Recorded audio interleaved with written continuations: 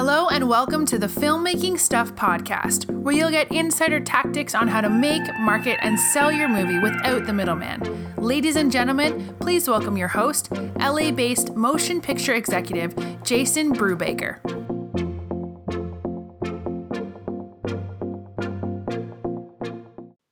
Hey filmmakers, Jason Brubaker talking to you from sunny Southern California. Welcome to today's show.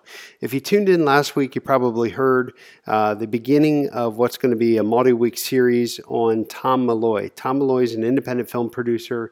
He's raised over $25 million to produce independent films, and he happens to be on production on his most current film, and it's actually his directorial debut as well. So I've asked Tom to come in at least once a week and give us some updates in terms of what he's feeling, thinking, seeing on set. And why I think this is a really cool series is because you're actually hearing somebody out there, producing a film. And it's not based on theory. Like, Tom's actually raised the money for this film and, developed the project, and now he's in production, and pretty cool stuff. So anyway, without further ado, Tom, welcome to today's show. Thank you, Jason. Yes, the first week of filming has been finished and completed, and the first 5 days are down.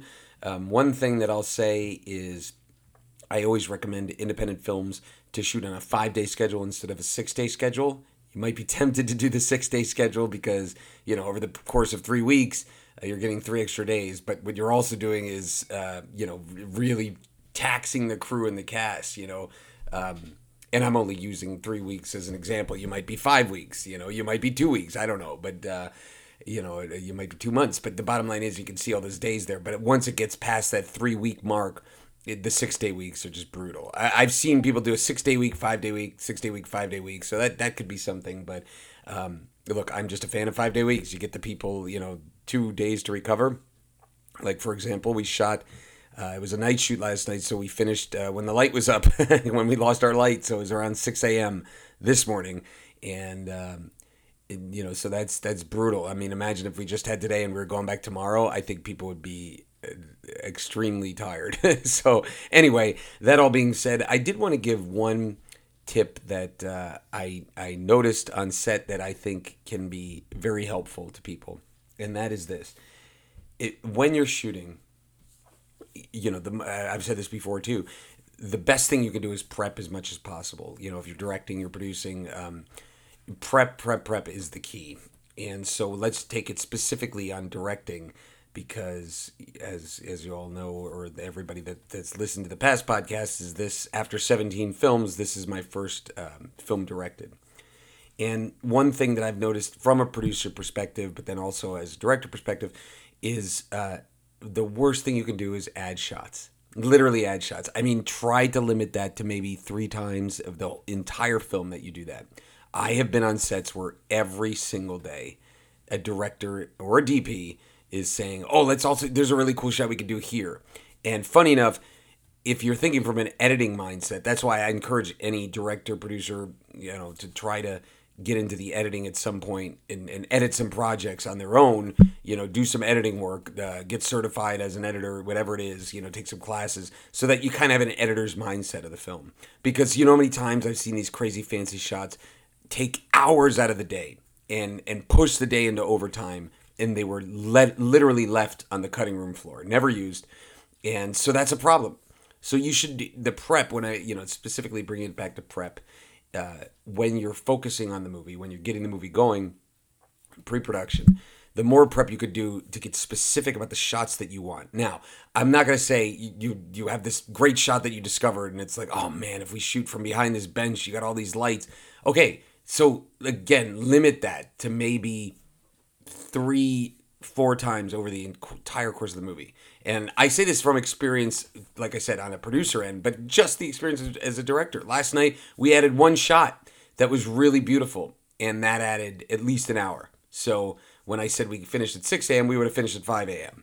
So that's, just something to keep in your mind when you're shooting, is adding shots adds a ton of time. Just understand that you can't look at the call sheet, look at the shots for the day, the scenes that you're going to shoot, and just go, oh, wow, look at this. We got to add this. Like, even that prep. I mean, Now, again, last night was so specific because the light was just shining and the moon was in a certain spot, and it was like, okay, let's do this. And so we did it, right? But other than that, if you scouted the locations correctly, again, this was a night shoot and it was an outdoor location, so we couldn't kind of foresee that. But say you were at a bar or something like that, and you're like, oh, wow, I never saw this shot. It's like, well, you should have saw that shot when you were scouting the location, and that's just more prep. So when you were there, you should have kind of framed out your shots. Like we were going to every location beforehand as we were choosing them. And on the iPhone, just picking up shots, maybe even walking through kind of video dollies on the iPhone, just so that you see how kind of it's going to be laid out. And so I just highly recommend that to you. Like the one pitfall that I can say is to try not to add shots during the day, because then you get behind. And for those who don't know about the turnaround, you have to have that 12-hour period. So if you're shooting 6 days, or let's just say you're shooting a 5-day week, it doesn't matter. What I'm saying is that, say you started at 3 p.m. and then you go till 4 a.m. You can't start till 4 p.m. the next day. That's the rules, right?